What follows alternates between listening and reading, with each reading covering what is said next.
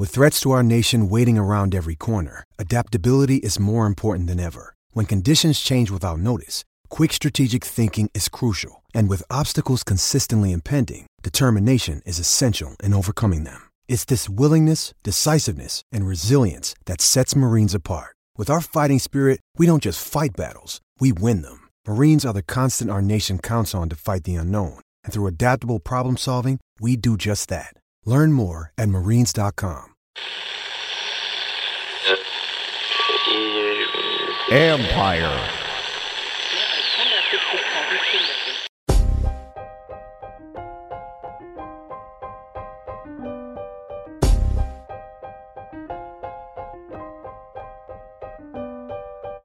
Triple Play Fantasies basketball show with Doc, Coach, and Brass Damas starts now. Fun. Oh yeah. If I'm gonna do like me talking like with the camera on me and like splicing some things, or I just have my voice in the background and everything's like clips and pictures and stuff like that I talk over it. I want to do like real research. Yeah.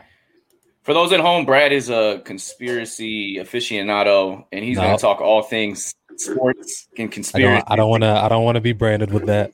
All right. You are the movie minutes guy, though. You That's are true. Branded with that. You can't walk away from that one. That's true. I'll accept that one.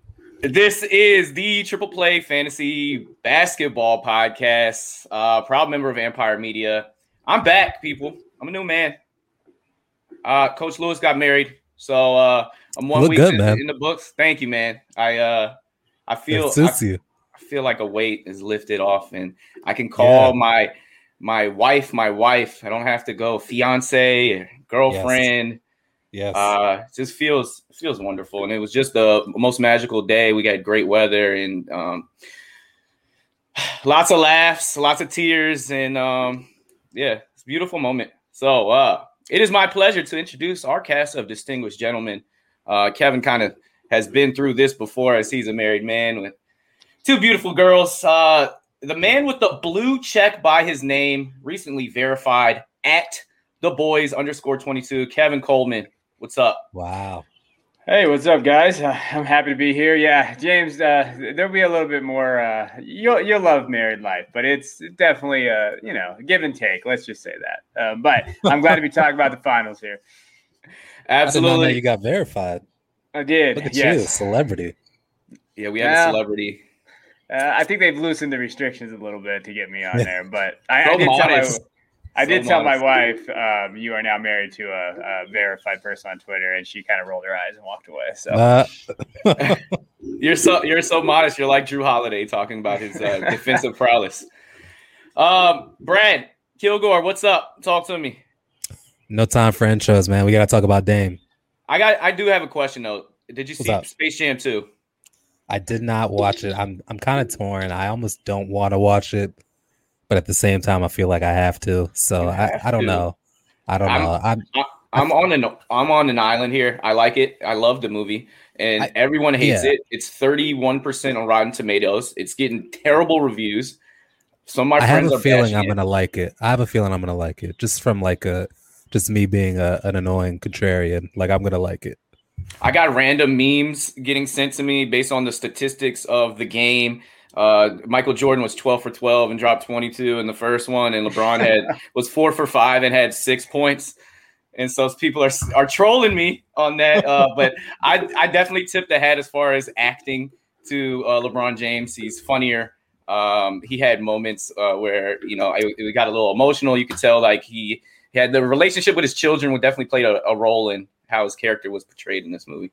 I had a friend of mine that I went to high school with named Tiana. She tweeted that LeBron is a way better actor than Ray Allen, and it made me think of like all the great basketball movies that we've watched, like from the Blue Chips to He Got Game to Space Jam. Like, I'd love to. We should have an episode where we rank like the best. I would love to do that. Athletes. I would do research. I actually done that. I've taught enrichment classes. We were talking about sports movies and basketball movies. There you go. And Ray Allen did not perform too well, although that movie was so great. Movie. And Denzel Washington was incredible. And I didn't think Ray Allen was that bad, to be honest. Like, I thought he was. He looked the part. Yeah, I mean, he looked the part, and like I never was like taken out of the movie. Like, I always felt like it was still a very like super solid movie. Like, it's one of my favorites to this day. Absolutely. All right, we might make that like a movie minutes episode. Spike Lee did a great job of surrounding him with a really good surrounding cast. Rosario Dawson, the girlfriend, as Lala. She was awesome. Rick Fox. Hey, Rick Fox was in there. Underrated performance, and his role in it was one of my favorites. The setup. You talk about an assist on a visit. Rick Fox did the best job at that. He was a low-key villain, or maybe not. Depends how you're looking at it. Lala got everything coming her way. She deserved that. All right, let's talk about the finals, though. We had a huge game, pivotal game 5. The Bucks steal games 3, 4, and 5 last night. Just a quick, who you got going forward, and also, like, how did the series get to this point? The Suns looked like they were going to run away with it, and a lot of people were hitting the Suns in 4 button. I heard people talking on the radio. I don't see the Bucks winning a game here. How'd they turn it around, and where do you see this series going, Brad? Yeah, man. So before the series started, I thought the Bucks were going to win it. After the first 2 games, I was kind of worried, but not really panicking because I know Jrue Holiday he just wasn't shooting well, and that's not something I thought he would keep doing. In fact, 33% going into yesterday before he blew up. Yeah, so he was getting like a lot of comparisons to Eric Bledsoe, and they're just not the same because Jrue Holiday can literally control the game via his defense, and Bledsoe's a great defender, but he's not Jrue Holiday great. So I really think that the Bucks, they lost those first 2 games off the strength of not playing at home and Jrue Holiday not being himself. And when they got back to Milwaukee, Jrue Holiday started perking up. Chris Middleton perked up in a big way. I honestly think we're seeing the Bucks at full strength, apparently, like basically how they were playing all regular season and through the playoffs with their best stars playing like stars, and now that's happening. And even though I respect Chris Paul and I think he's a great point guard, I think even at his best, him and Devin Booker aren't enough to overcome the Bucks' big 3. So I still think they're going to take it. I don't expect them to win this next game, but I do think they're going to win it in 7, and I'm looking forward to watching it, man. And I know a lot of people would argue that the Suns had the better big 3 coming into the series and looked that way. And it's a fair argument too. You could definitely go that way, especially the way that DeAndre Ayton has played in this playoffs. He's been a man. Even his bad games, he's been incredible. Yeah, yesterday he played well. But there is something about Giannis factor against him that he's matching up. He's going at the rim and dunking on and blocking him, and he hasn't seen this type of athleticism in big man heads up yet in the playoffs. And they keep double teaming him because they have to, and then he's just kicking it out to the open shooter. Like they just got a beautiful structure in Milwaukee, man. And to piggyback off one thing that you mentioned before I pass it over to Kev, and that was just to highlight Jrue Holiday's dominance defensively. And yes, he got out the shooting funk. We mentioned 33%. And then yesterday in game 5, he shot 12 for 20. He had like 13 dimes. But according to Second Spectrum, he's matched up with Chris Paul or Devin Booker 268 times, averaging 22 points per 100 possessions. All other defenders are averaging 40 points in those 100 possessions. So it just shows the elite level of defense he's playing. He's forced the point god to 10 turnovers. He's forced Devin Booker to 8, and including stealing the game from him last night. That's a great stat, Coach. I stumbled across that this morning, and I'm not too surprised, but just it is eye-popping how much we talk about, the offensive prowess of players, but there are 2 sides to this game, and defense should get honored as well. Kevin, I'm sorry, I don't want to. I'm really hogging the mic here, but I just wanted to say one more thing. Like, I've never seen Chris Paul be this passive. Like, it's almost like I almost wonder if he's like hurt and he's not saying something because he's like not like I'm watching him drive to the lane, like do the Steve Nash where you have an open layup and you keep dribbling along the baseline waiting for a cutter. Like that's strange to me. He's not that kind Something of player. Does look off. His handle is not on a string. Man. There's a little rust. Some looks weird. So I don't know. We'll find out in time. Like we found out, Tom Brady's been playing with a torn MCL or whatever. But yeah, but we found out not to make excuses for injuries just because it's so part of the game, especially when it gets to this point into the finals. Kev, we've been waiting to hear from you.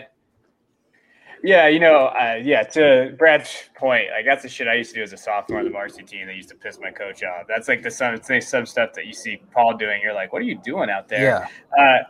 When I was looking at like just the numbers and the stats, I mean, everything points to like the Suns should be kind of leading the series. They're leading a lot of categories, and I think they're leading 3-point percentage, 40% they're shooting from three, 86 from the free throw line compared to 69% from the Bucks. And I think that is like two things you look at. You're like, man, why aren't they doing better? I think it just comes down to like you talked about, I don't like Chris Middleton, but he's been playing very well. Coach has been on me about Chris Middleton, so I got to give him. Hey, you know what? He's a dog. He is. Him and Drew Holiday.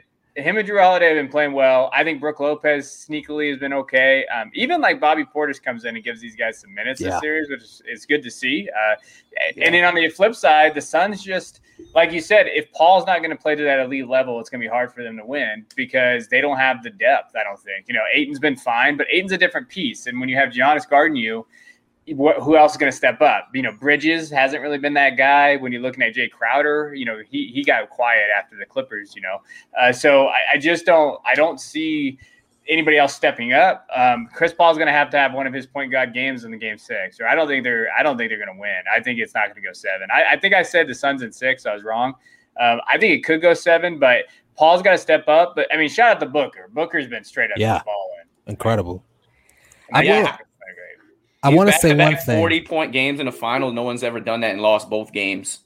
I want to say one thing about Budenholzer, man. Like he's always gotten a bad rap for not adjusting. Let's talk about it. Yep. And that's rightfully so. Like in the past, he has not adjusted, but this season he's adjusted on the fly, and it's shown. And one thing in particular that really kind of irked me, and I didn't understand it, was he wasn't giving Brooke Lopez like 30 minutes a game, and that was killing me because he can really stretch the floor, he can shoot, and he's like the only one that can guard Ayton.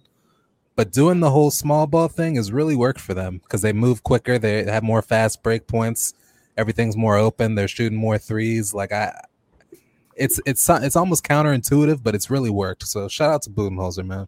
Yeah, I wanted to piggyback off that because I definitely wanted to mention I remember in the series against the Nets, national media's talking about he's probably the worst head coach left, and I think he's really silencing some of these critics now because he did 2 huge things. One, we're switching now. And so he got players. They got some players around. They got Holiday. They got PJ Tucker. Now they're switching everything. So that's a whole different defensive scheme that works into the playoffs. And then offensively, and it hasn't been shut down yet, is Giannis as the screen guy. Giannis as the screen guy is unstoppable.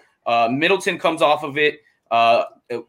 Holiday makes all these great decisions off of it, as opposed to set a screen for Giannis who can't shoot. But they put him in the screen game. Now he's a lob threat. Now it opens up the shooters because people are packing in the paint a little bit more. So that is to shout out Bud for doing that. And then something Monty Williams hasn't been able to figure out is him in the screener. Also, shout out Cam Johnson, my friend. You are about to get paid. Ooh, what a pick. I mean, that was another James Jones reaching because he was supposed to go late first, and they picked him in the lottery. He's been showing out in the finals, man. Like that's he's been dependable. He's playing defense. He's hitting every 3. It feels like I don't know. He's a lot better than I thought he was going to be. And PJ Tucker has nightmares because he put him on a poster. Yeah. Kev, what have you seen as far as the adjustments of the Bucks and kind of like, I guess, I don't know, having to be honest that they're actually a damn good team, and how have they kind of like silenced some of these critics and some of the people that thought that they were fraudulent? I never said they were frauds, so I don't want you to put that in mind. I didn't think they were going to win. I thought the Nets would win, but I never said they were frauds because they got Giannis. I think the biggest thing, the thing for me is like I love Paul and I want to see him win a ring, but for Giannis to stay in Milwaukee and all those people to say, "Oh, well, you're never going to win," like that really like I want to see him do that because then you see, hey, you know what? He stayed. See what you can do. And like, so part of me, like if he wins, I'll be happy with it just because he can prove that like these little small market, medium markets, if you build around them, they've done a good job of who they got. And you cannot not like Drew Holiday. Like that dude, after what it went through with his wife, everything that he does, he plays hard. Like that dude is just an excellent person. Like I think they built a good team around Giannis in terms of like, hey, this is who we have, this is who we're going to go to battle with. And I think that's great. I think they have done a good job, but I think this is about Giannis. Like, hey, you know what? You stayed, you become this. I still think he's a freak, guys. Like when I watch him play, I'm just like, this dude's he's just a freak. Like when you watch, like as a basketball guy and I played it, like he's just something different. And I think there was something I was reading, I forget what I was reading or watching, and they were talking about like how he just talks about he doesn't even care what happens in the game before. Like he's just going to go out there and he's going to shoot and misses free throws, misses games. And he's like, hey, whatever, I'm just going to keep moving forward. And he has to have that mindset. And like, he doesn't care about his free throw percentage was like 59%. He still goes to the line. He still doesn't care. He's just going to attack. I think that's what separates him and makes him a superstar. Unlike, what we saw with Ben Simmons, who passes up like a wide open layup because he's afraid to shoot. Like he's a superstar. He doesn't care. He's just going to keep going. So his numbers have been incredible, and he dislocated his kneecap like 2 weeks ago. And his ability to block Ayton, I think him and like Anthony Davis are the only people that are on Devin Booker mid pass go up at the rim and to block Ayton and a game winning play. Have y'all noticed how he's been getting winded, though? That's been so strange to me. Like 2 minutes in the game, he'll be like calling over to Budenholzer to like take him out, and then he'll play like tinkle. He had to tinkle 20 straight minutes. He was asked about that was? He was asked about his early exits the first quarters, and he said, "There's an appropriate term, tinkle." I had to tinkle. It's hilarious. I played on replay. I put it to everybody. That was a good impression. I watched it like 100 times. I couldn't help myself. I don't know why. It's one of those things that was just on a loop. Shout out Pat Connaughton. When you are 15 of 30 from the 3-point line, you stretch out the floor, and sometimes it's about your surrounding players getting hot at the right time. Yeah, but White Pat is out there, and it makes White Dante not being there serviceable. He played 33 minutes yesterday, and he's a big guy. He can defend a little bit. I thought those Pat Connaughton minutes were going to go to Bryn Forbes the way he was playing this playoff. So it's interesting how he's kind of been out of the rotation. And he would have got abused by D. But they would have ISO'd the hell out of him, and that's his problem. Yeah. He can't defend anybody. And then on top of that, like Connaughton is hitting all the threes that he's had open. So it's like they have no use for Bryn Forbes out there, which is it's tough for him. All right, our greatest performance of the NBA Finals so far. Like, who had the game that, I mean, it's a 3-2 series. And the Suns could have easily won the last two games and won the series 4-1. So who came to play, whose performance was just like either surprised you or was like this, hey, you probably deserve Finals MVP based off that? Any game in particular, any player in particular? I go Devin Booker, man. Like I know the obvious answer is Giannis, like he's going to win the MVP. But they lost those games that they did lose those games. But I remember maybe it was a couple pods ago we were talking about Devin Booker and like what we think of his legacy, and I had said like I want to see Devin Booker have the largest usage rate on like a championship team for me to think like Devin Booker's like elite Hall of Fame type guy. And the performances that he's put on this finals have been that. Like he's done things that like I knew he had in him, but we haven't seen at this level. And we saw him in the bubble, but I didn't know that they'd kind of carry over to the finals, and they have. And maybe that's why Chris Paul's being passive, because he sees what Devin Booker's doing and is like, all right, let me take a back seat. I don't know what's going on there, but Devin Booker looks like a beast. 42 points, 17 of 28 shooting was Devin Booker, not a single three made. So to drop 40 and not hit three, and it's kind of crazy because we think of Devin Booker, or at least I think of him. You're like, oh, he's such a great shooter. You think of him a 3-point shooter, but he's not really as big of a 3-point threat as you see, and he shoots like mid-lower 30s as far as his 3-point percentage for his career. That's been his biggest like change these past couple of years. Like he's shooting less threes, and it's been better for him. Also, he's hitting tough shots. Like he's you see the Kobe really comparison. Well. You see those Kobe compare because his footwork, his fadeaways, the footwork, his isolation in the mid post is unbelievable. When he's got a smaller guard on him, he's gonna back him down. He's gonna at least get fouled. Like he's got a great basketball IQ, man. He did in Game 3 only have 10 points. So we do have to note that it hasn't been consistent. But he didn't play that fourth quarter. It was weird. That was a weird. Yeah, it was a 20-point blowout. My performance is Chris Middleton. What Chris Middleton did in Game 4, dropping 40, having 10 points in the final 2 minutes. It's really just they put Giannis in the screen action, and he rose up one-on-one and hit some cold-blooded mid-range shots that it really just deserve a nod. You go 15 of 33. You put the team on his back in game number 4, and that to me was the greatest performance of the finals. Although I think we can all agree if the Bucks do win, this is Giannis Antetokounmpo's Finals MVP for sure. I mean, he's had his imprint all over the series, and he had a back-to-back 40-point games as well. Did you see what Spencer Dinwiddie tweeted today? He was like just a what-if scenario. Like, what if – because Giannis's brother was out yesterday. He was in the coronavirus protocol. And Spencer Dinwiddie tweeted, like, what if Giannis is out of the – Game 6 because of the COVID protocol because they live together, and then the Bucks win. He was like, "Would Chris Middleton get the MVP?" Thought that was interesting, but he wouldn't. Well, if he misses the game and they win, and Middleton drops at least 30, then I think yes, he would get it. But you think so? I don't think. But with this is a whole what if Giannis doesn't play? But regardless, if you can beat the Suns without Giannis, man, I think that gives you the nod there because every game is so important. That. And it's not like he's been bad, like you mentioned. Like he's been a critical piece. Anything else y'all want to touch on the NBA Finals before? I think we all have the Bucks winning Game 6. I think it goes 7. And you say the Bucks win in 7? I think Bucks in 7.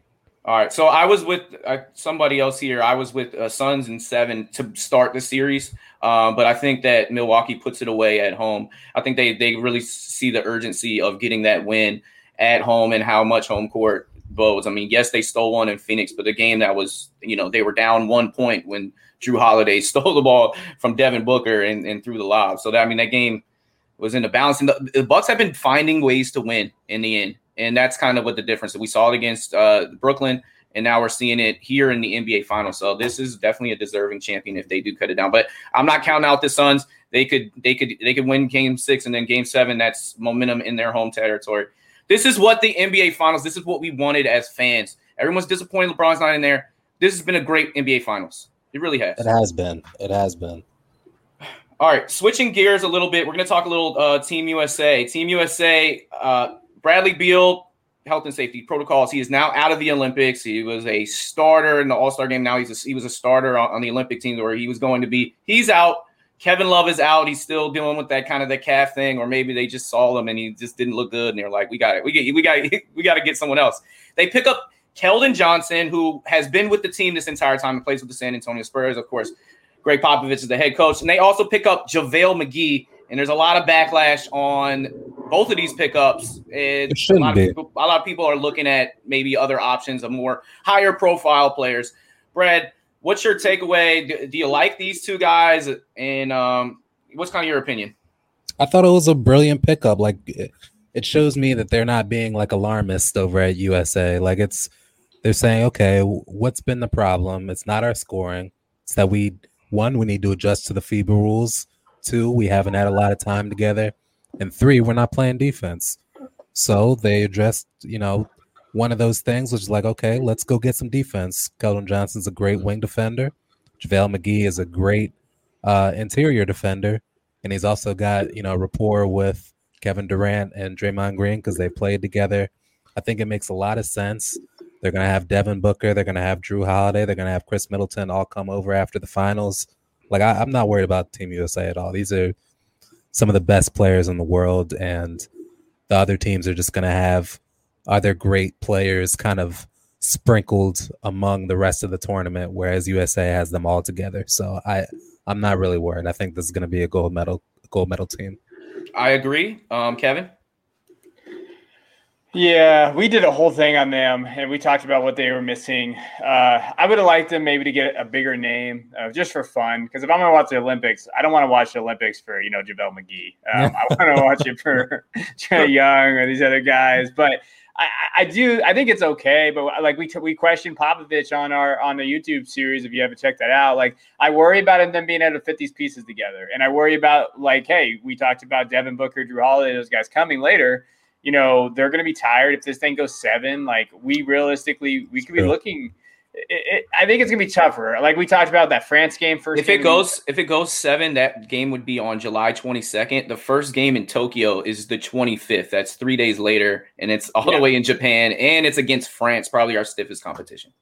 They're young though. They're young. It's not like LeBron coming over.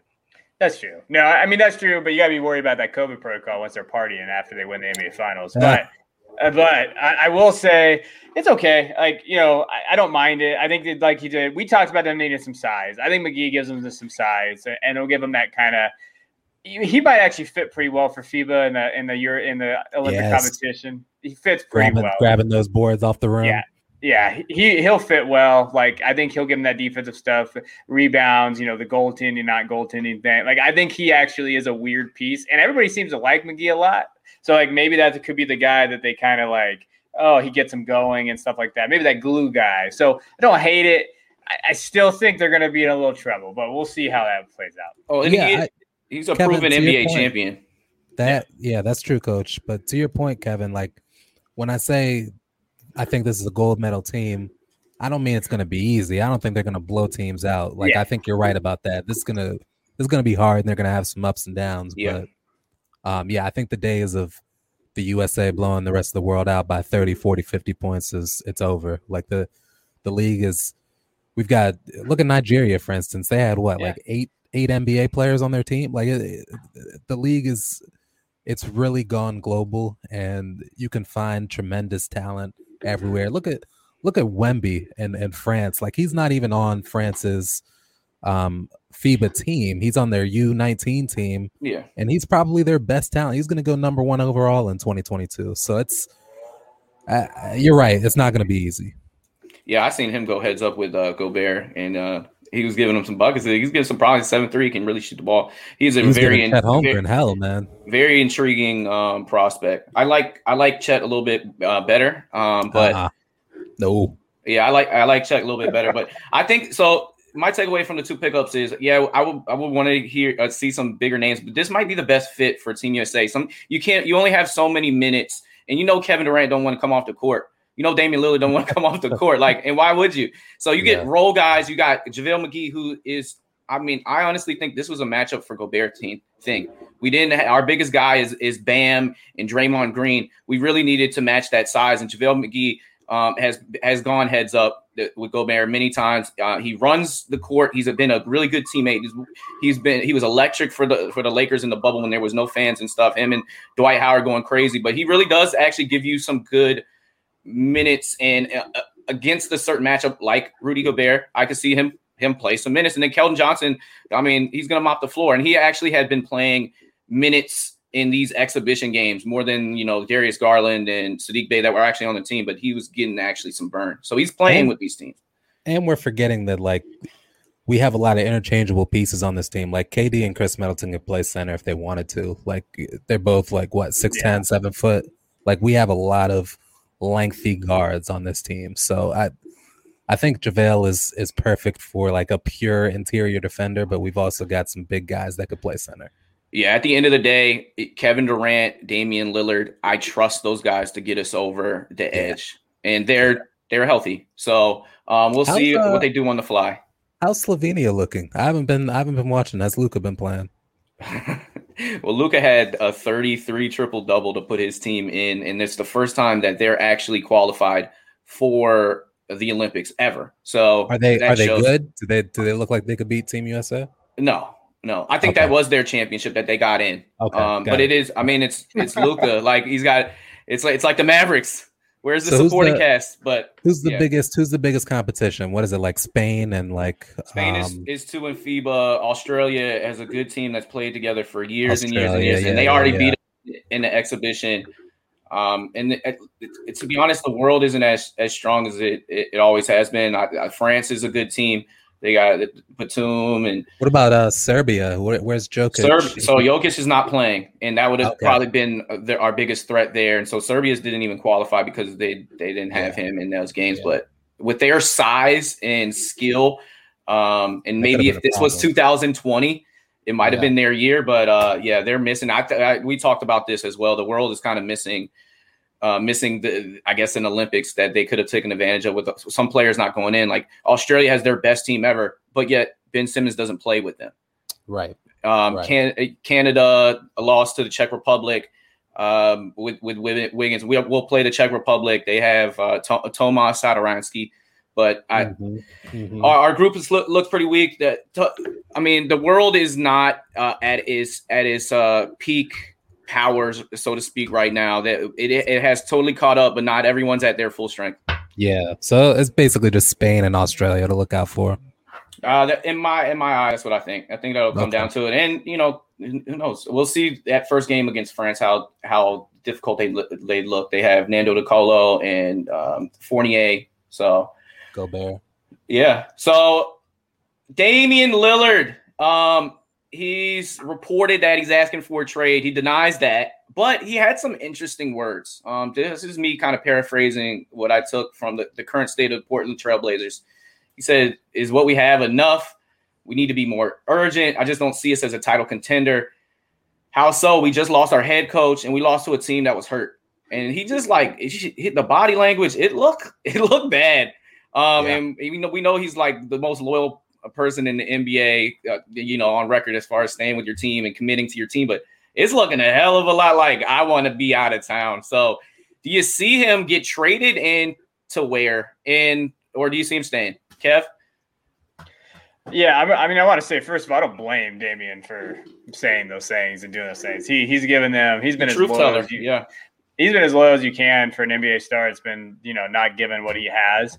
I don't know. I know he's kind of said that denied it. They need to do something, though, with that roster. It's not built for the West. They're not going to win in that Western Conference. And I've always said they probably should move on from CJ McCollum, but maybe they don't want to. I think I saw 3 different spots, and I think it's going to be an East Coast or an Eastern Conference team. I saw the Celtics, the Heat. Those are the 2, the bigger one, and, of course, the Knicks. And I don't know. I would love to see him pretty much go to any of those places. I think the Heat would be fun. I think him and Jimmy Butler would kill a guy, and they would definitely do that. They would kill somebody out there because they are the hardest dudes on the court. But I would love to see them play together. Could they make a package around it? I think salary-wise too. $31 million. It was what I think Damian makes. So you're gonna have to match some salaries there. I like it. I don't know if he's gonna get moved. I think the Blazers are going to do whatever they can to stop him. But if he's not happy, I think the right thing for them to do is kind of rebuild and send him off. But they're in a weird situation on that team. So I don't know necessarily. It's kind of they're in like dead man's land. So to me, I think he'll stay. But if they do move him, I would love to see him be in Miami. I think that would be cool. I mean, him, Bam, and Jimmy. I mean, you have a great chance to be champions with that makeup. Of course, you have to probably give up everything else. Brad? Yeah, it's interesting. I don't make anything of his comments. I think this news leaked because there's probably some semblance of truth to it. Maybe it wouldn't have been like a formal trade request, but I'm sure reporters through their sources heard that like. Well, and I know Chris Haynes is one of the guys, main guys behind this, and he's in the know with the players. He's cool with all of them. There is some substance in this. And I think he was doing more of what Giannis did when he was going into free agency. Giannis was like, look, I don't know what I'm going to do, but if I stay, you have to do this, this, and this, and show me that we could become a championship team. They did that by mortgaging their entire future to get Jrue Holiday, which is coming out to be solid, right? That proved to be worth it. So if I'm Portland, I say, what is it that we need? Because last season we just got Robert Covington. So, and they gave up 2 first rounds to do that. And they gave up 2 first rounds to do that. So, I don't know that they even have the capacity to really go for it. You'd have to trade some of your pieces you already have. You'd have to trade a Nurkic. You'd have to trade a CJ McCollum because you don't have the draft capital or really the pieces to go after something big. And if you trade those 2 pieces, I'm not even sure you get better. So I understand why Dame would even entertain wanting to leave, and I think he should. The only place in the entire NBA that I think would be perfect for both Dame and the other player I'm going to mention is Philly. I think Dame for Ben in a first rounder straight up is literally perfect. That's not going to do it, but why not? You can get more. This is well, first team All NBA, but that's the trade that I'm looking at too. Ben Simmons is a Hall of Famer. He's going to be a Hall of Famer. And I'm not sure. Ben Simmons is going to be a Hall of Famer. Yeah, by the end of his career, he's going to be on 15 All NBA defensive teams. We gotta wait. We gotta see this out, man. The last time he was on the court, he couldn't even shoot in the fourth quarter. That's recency bias. He's a career 15-point per game player. That's recency bias, though. When his career is said and done, he will have had 15 All NBA defensive. I just think it's too early to say that. Depoys. I don't. I think it's clear. He's an elite player. He has one big flaw, and it's that he's not elite offensively. Yeah, he's not elite offensively because he doesn't shoot. So I think it's perfect because Philly gets a known and needed second scorer and a perimeter scorer at that. And then Portland, they can make up all of their scoring that they leave through CJ and Nurkic and, whoever else is going to be on the wing. And then Portland's biggest flaw was they played no defense. So I think having Ben Simmons would really change that. So I would love that mix there. What were you going to say, Kev? No, I was going to say I'd rather have Simmons in the first, to be honest, if on the Blazers and I can build around those guys and do it. I love Simmons, so I take Simmons, that. Man. And he's going to be a Hall of Famer. Coach, you're crazy for saying that, man. You don't think? I think this is the best deal on the table. I just said it's too early to say he's a Hall of Famer. I'm not going to bet against that. I like him as well. I think he's going to be good for another 10 years, and we'll see. Yeah. We'll see what happens. But I just think it's too early just to pin that on a guy like Ben. So if I'm Portland, I want everything. So give me Ben Simmons, give me Tyrese Maxey, give me 3 first-round picks. Not one. Give me 3, and Matisse Thybulle if I have to. And it is Daryl Morey who is star-driven. You have a championship window that's short. Damian Lillard is in the prime of his career. Like I said, he's in the top 10 basketball players in the world. You pair that up with when Embiid, you have a chance. Coach, do you think Dame is gonna, as he is right now? Do you think Dame's a Hall of Famer? Yes. I don't. I think if he doesn't play another game, he's a Hall of Famer. That's crazy to me because he's really done nothing. He doesn't have any gold medals. He doesn't have any championships. I don't think he's got a scoring title. What about him is a Hall of Famer?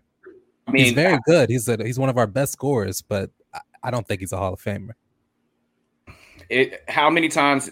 It's 6-time All-Star, 6-time All-NBA. Cool. Rookie of the year. All right. He's played basically every single game. That he's a 25-point per game career scorer. He averages 7 assists for his career, 1 steal. He came in, of course, rookie of the year, but he's a bona fide NBA. That's 6-time All NBA. Yes, that's a lot. So six of the seasons he's been a top 15 player in the NBA, and you think that's a Hall of Famer? I'm not judging you. I think that's not enough for me. What do you think, Kev? Well, is this a safe place? Because I'm going to be honest. I think Lillard is one of the most overrated basketball players in the NBA. I think he has always been. I think he's always been overrated. I think he's a great scorer. I think that you're going to see what he did in 2019 when he averaged 30. And, he's averaged those points and he's done that. And he's clutch. He hits clutch shots. I get it. But he hasn't been able to consistently get his team to what they needed to go.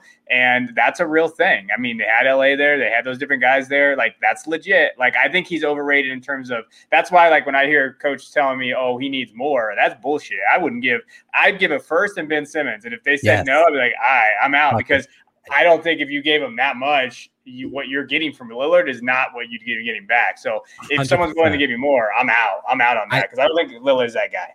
So Kev, we've been aligned on Ben Simmons forever. We both see his value. Yeah. Do you also think Ben Simmons is a Hall of Famer? Like once he finishes his career? Yeah. Okay. Yeah. So we're on the same page there. I think Ben Simmons, if he never gets a jump shot, he'll finish his career with like 15 all defensives. He's gonna win some depoys.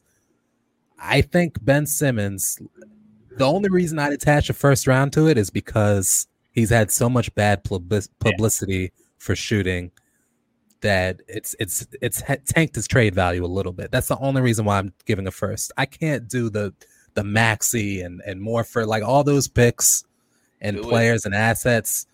To me, that's not enough to get a guy that's gonna do 30 points a game. Like that's very cool, but if I wanted that, I'd go get Brad Beal for cheaper. Like it's not.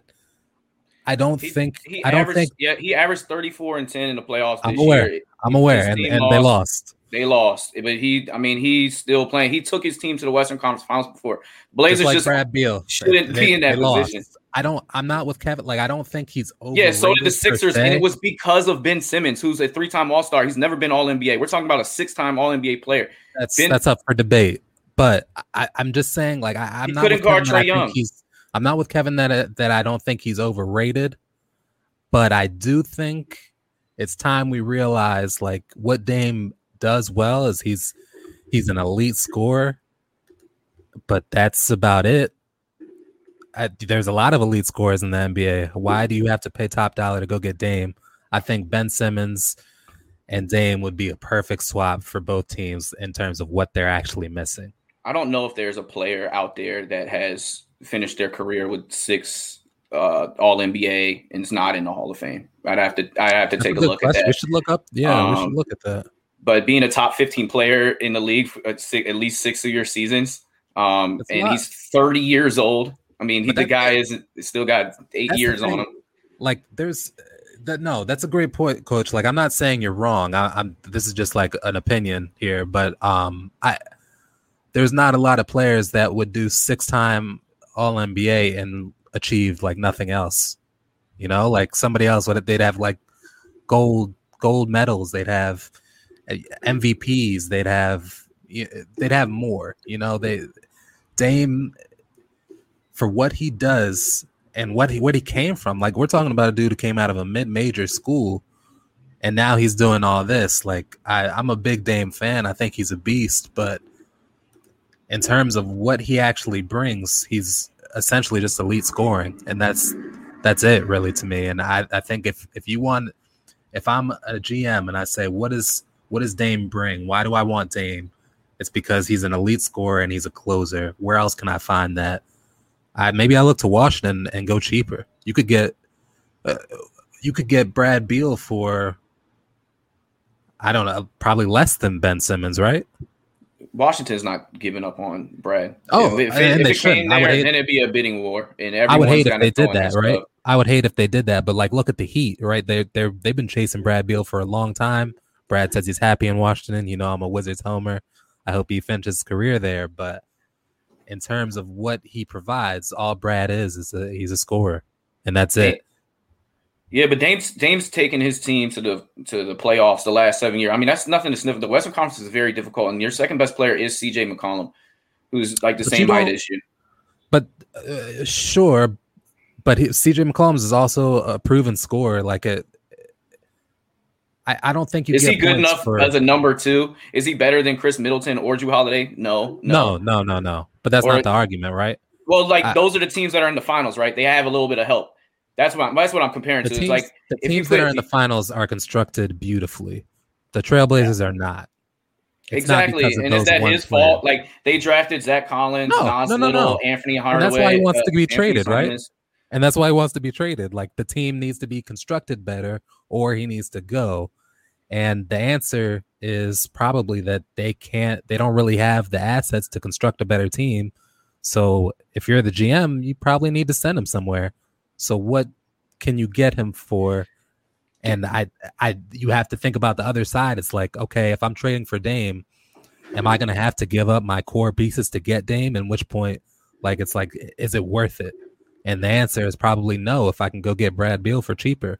To me, the answer is yes if I'm like Philly. It depends on – you have to be on a team that is on the cuffs of getting over the edge. And to me, you pair Embiid and Dame. Those are 2 top 10 players in our NBA. But now they have you have no defense. Like people are going to want to play with that though. But you have to give up your core to put that together. Like all the defensive players that make Philly even threaten to be. So I would say I would throw in Thibault if I had to, but I would try my hardest to keep on him. But that's their wing stopper, him and Ben Simmons. What?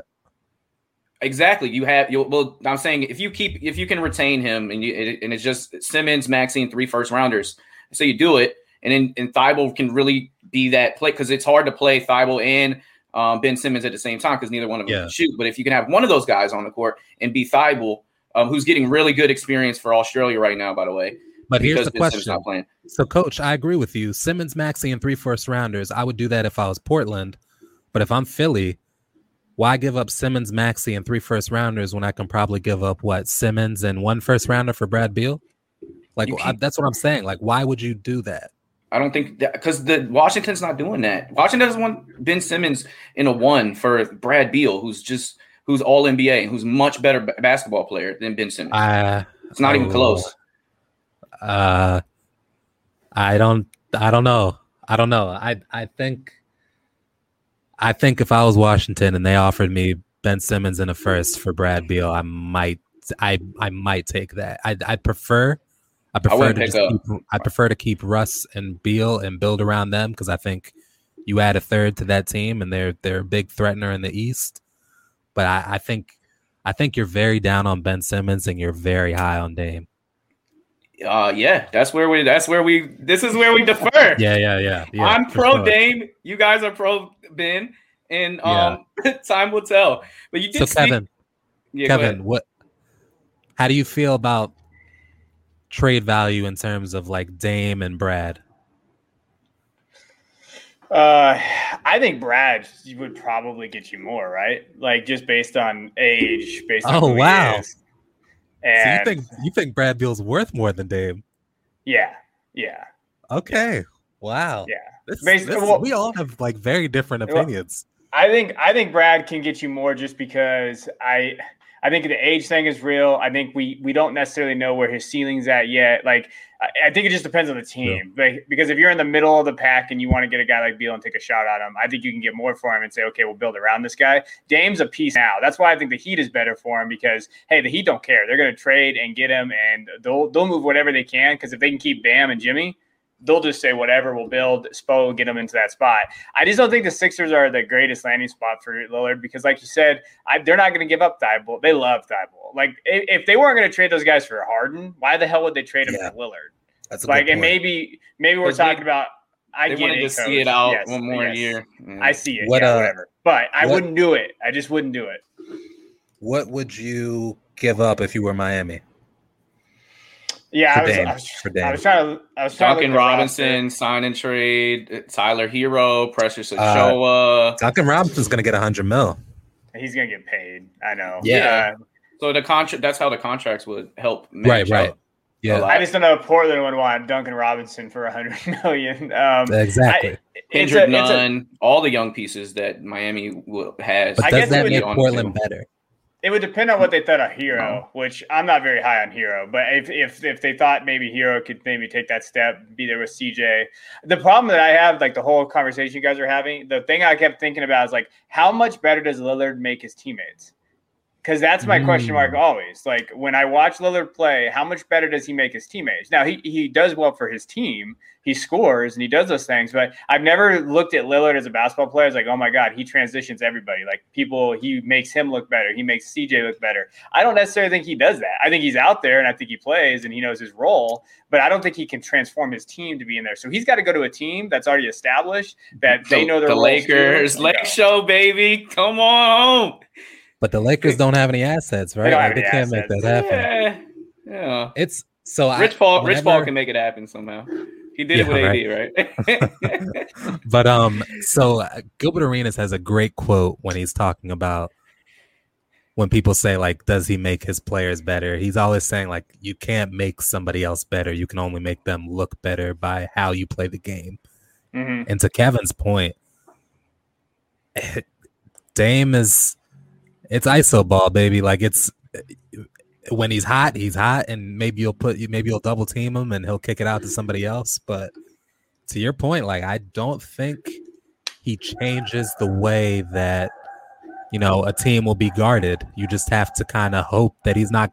You're just gonna have to pick your poison. Like if he goes to Philly, it's like, okay, who do we want to beat us? Do we want Embiid or Dame to beat us? And you'll double that guy, or play like a soft zone on those guys. Like, yeah, I don't know. Like a Ben Simmons can completely collapse a defense in a way that a Dame can't. And especially. Hypothetically, we can just look at the starting lineup. This is a championship contending roster. If you make they make that trade to Philly, you have Damian Lillard, Danny Green, Matisse Thybulle, Tobias Harris, and Joel Embiid as your starting lineup. That's damn good. And defensively, you surrounding Damian Lillard, who's not a great defensive player, with four good defenders. Is it damn good though when you're talking about a Brooklyn team that has KD, Harden, and Kyrie? Is it damn good when you're talking about a Bucks team that has Giannis, Drew, and Middleton? What about Beal and Westbrook? Like, there's plenty of teams that I'm just not scared. I know you're gonna laugh at that. Wizards one. I'm gonna throw that one in there, but I'm not scared of Dame and Embiid the way I am other teams in the East. Like, especially with what you'd have to give up to get him. All right. Well, I like that. I like that alignment, and I hope it happens. I like to see Ben Simmons in a new spot too with Portland, and kind of the team kind of built around him. See what he does with CJ, and yeah, I think that'd be great for Portland. By the way, like if with Ben there, with CJ there, it could elevate them. Nurkic, like I actually think that's a great pick. And assets, yeah. Like I think Ben Simmons on a Portland team that still has CJ, that still has Nurkic, and that now has assets. I think that's a team that could absolutely do something crazy in the West and maybe knock off a 1 seed or something. Well, and so your Hall of Fame nod to Ben Simmons' credit, he still is only 24 years old. So exactly. he's going to play 10 more years at least. He's just getting here. So I'd love for him to get a new look and kind of grow. And that's if he doesn't develop a jumper. Like, even if he doesn't develop a jumper and doesn't shoot, he's still got like Hall of Fame caliber talent because of how he plays defensively, because of his fast break points, because of the way he plays downhill. And he's always been battling the fact that they've been building around Embiid. Exactly. They've tried to balance it out, but they have built that team around Embiid, and it's never been a great fit. It's just never been a good fit. Passive to Embiid. Like, he's saying, okay, Embiid, this is your team. Like, he'll just he plays in the paint, and now he can't with Embiid, right? Like, because that'll clog up the paint. Like, there's just so many weird things about that team that just don't work, and I don't think they ever will. So I hope he gets out of Philly, man, because he's, how me and Kevin feel about him. Like, he's just a great player in a bad situation. Our last topic is, you did talk about the Wizards, and maybe that was your pick to get out of the Eastern Conference this year. Yeah. I did pick Milwaukee, by the way, people. I was banging that drum along this whole time.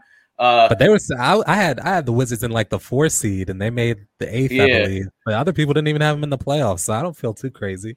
Yeah. Maybe. You also pick Russell Westbrook as MVP. It's safe to say that you're a homer. It's okay. You're a homer. If the Wizards were top 4, he would have got those MVP votes, man. So this is a great transition, because this our last topic is the Wizards decided on a head coach. It's Wes Unseld Jr. What does this mean, and do you like the hire? Me? Go with the homer. Yeah. So I love it, man. First of all, it's always good to have more black head coaches. That's especially with a team that's so heavily represented. They got 5 of the 6 openings so far. African American. Yeah, that's pretty cool. And it didn't seem like they were forced either. Like, they were like pity hires or like anything. They're all people that deserved a shot. I'd still like to see Becky Hammon get a job for all the work that she's put in and on successful teams, no less. But so that's great. But at the same time, it's like there's some I don't know if nepotism is the right word. Like, that's Wes Unseld Jr., probably the greatest player in Bullets history. In franchise history is Wes Unseld. So it's like, are we doing this because he's the best candidate, or are we doing this because the connection is just so pure? I don't know. Time's gonna tell. I wish Brad and Russ had more of a say in this, and I hadn't heard that they have been, considering that Brad's been in USA, right? He's been playing USA basketball, and I haven't heard that he's been getting he's had a hand in the selection process like a Dame has had. And if you want to keep Brad and Russ here, which I would assume you do want to do, you got to let them have their hand, let them choose who you want the head coach to be. And I haven't heard that. So I don't know. I'm hoping it's all going to work out, because to me, it's about the talent, not the coach. The coach can only mess things up. So this is a Ted Leonsis hire for sure. He sat down with him. He has and our GM, right? And our GM, our new GM is Tommy Clifford. He's done things a lot differently than our past GM did, and I'm grateful for that. And I like the way he's thinking. Yeah, he's much better he's an upgrade from Ernie Grunfeld. I'm giving him some time. Just to tap a little bit more on the connection with the franchise. His father is the greatest, Wizard Bullet of all time. He won a 69 MVP, Finals MVP for the only championship that Bullets won in 78. Yep. His father just passed last year, but Wes Unseld Jr. grew up in the franchise as a scout and as an assistant coach. He spent 14 years with the Wizards before going to Denver as their kind of defensive anchor for the past 6 years. He's known for player development. Whatever that means. I think he's good with younger players. He's got. You know what this reminds me of? He earned this spot. He did, but you know what this reminds me of? When Flip Saunders passed and they gave the job to his son. His son definitely had the accolades, and he had, the time put in. He was close to the game. If you're gonna choose somebody to grow with, it's interesting. A young coach, why not do what they did? But that didn't work out, right? Because it was just kind of. It's storybook, right? It's not based on, who the players necessarily wanted or the X's and O's or things like that. It's just storybook, and he's as credible as anybody. Why not? This kind of reminds me of that. This is a storybook thing. Have your greatest player in franchise history, have his son who's been so close to the game, who's put in work, who's shown he's a qualified candidate. Why not just give him the job? It makes sense in terms of storybook, but in terms of making your players happy, in terms of are you going to mess with the chemistry? I don't know. Time will tell. So I just hope he's malleable. I hope he does what Russ and Brad want to do. I hope he lets our best players guide the organization. So we'll see. That will be integral, that relationship. And I've been waiting 6-7 years to see something different than what Scotty Brooks has put out there. How you feel about Luke Walton, man? I don't want to talk about Luke Walton. I do want to say you hear that sigh? That I like Wes Unseld. I do like Wes Unseld. He's great in Denver, and I think he did a very good job developing that. Michael Porter Jr. They talked about his development with Michael Porter Jr. We see Michael Porter Jr. kind of come on, and I know that he's just a good guy. And it seems like he's a good coach, and maybe he can kind of wrap that around with Beal. Maybe everybody's talking about Beal getting moved. But, you guys are watching, guys. I'm really not. But I think that's bullshit. I think that they're going to keep him, and they're just going to see if Wes Unseld can develop him. And maybe they can create that relationship together, kind of a la what Trae Young has now. Okay, hey, maybe we can create this relationship together. Maybe we can be that. Why can't the Wizards be like the Hawks? They have a lot of the pieces. They just need to get that one guy to come in and unify, hit on some draft picks, and kind of be that guy. They have better pieces than the Hawks. Well, I'm not gonna go there, but I will say that it's you're right. The very top is better. The top's a little better. Yeah, Atlanta has more. Atlanta pieces. You're right. But I will say, I'm a homer. I got carried away. Yeah, that's a good. Well, that's why we're here, Coach. But that's kind of I like this hire. I think it's good for Beal. Maybe they'll have that in there and do there. Yeah. As far as Luke, God, if he doesn't get fired, I'm just the sad part is I know what's going to happen. They're going to go on a losing streak. They'll probably be 11th in the West in 30 games next year. They'll fire Luke. They'll hire some other uninspiring person. Fox is going to leave, and then it's over. Oh, my life. That's just what it's going to be. I know it's going to happen. We had somebody in the group chat. We were talking about. Somebody's been trying to get traded to the Kings. Who was it? I don't remember. Well, that was Ben Simmons. They were talking about Ben Simmons. Yeah. Ben Simmons. They had interest. Okay. That would be That would be interesting. I don't know that the Kings are like a Ben Simmons away, but that's a good little foundation to have Ben Simmons and De'Aaron Fox together. Sean Holmes. I don't know. It's weird, but it would be a step in the right direction. Yeah. And to the Brad thing, I think we're all in agreement. I think they hold on to him for sure, at least this next season. Now, at the end of next season, I think that's when it gets interesting because I think he has 2 years left on his contract. So that last year would be coming up. And if he's clearly unhappy, then you got to have to try to get something in return. But I think they go all in on this year. Russell and Brad together, headed by Wes Unseld Jr. And we'll see how it goes. I mean, and we had some injury woes. We lost 2 starters before the playoffs started. Danny Avdija was out. Thomas Bryant with the torn ACL, we lost him early. That was our starting 5-man. So we'll see. I think the most important thing is that Russ and Brad really like playing with each other, and they're friends. They really admire each other, and they like the way each other works. That wasn't the same thing with John Wall and Brad Beal. So while they were friends, and Brad Beal was the first person to see his mother in the hospital when he was sick, John Wall's mother, they definitely had that bond. But on the court, things didn't just mesh the same. In terms of work ethic, things didn't mesh the same. They don't have that problem. So I agree, Coach. I think they have to go all in this year with Brad and Russ and try to do something to make it seem like the Wizards are continuing their trajectory upwards. All right. That's all we have. You guys have anything before I do a little plug talk? Go for it, man. All right. Plug talk, wherever you get your podcasts. Go follow the Triple Play Fantasy franchise. Triple as in our baseball, basketball, and football pods that drop every week and don't disappoint like CP3 and D-Book being guarded by Second Spectrum, Drew Holiday. Our Triple Play Fantasy YouTube channel is dropping content every day. This includes Coach's Corner, Talking Hoops. We just broke down the Houston Rockets rebuild, Movie Minute reviews with Brad and Johnny, Super Fantasy Bros with Jacob and Kevin, Fantasy 15, sports arguments in 15 minutes or less. We help you decide who to take, tight end, Killer, or Waller as your TE2. Between the Scenes with Marty and Mac, a fantasy baseball show, and Fantasy Foodie, Steve Mindy and his crew kick it with Stefania Bell on the latest episode, doing a little protein bar power hour. Check us out. We got everything you need. We're going to continue to grind and make this podcast the #1 pick like Imani Bates in 2023. Check us out on Twitter and IG at Triple Play Fantasy. Thanks again from the entire Triple Play Fantasy family for turning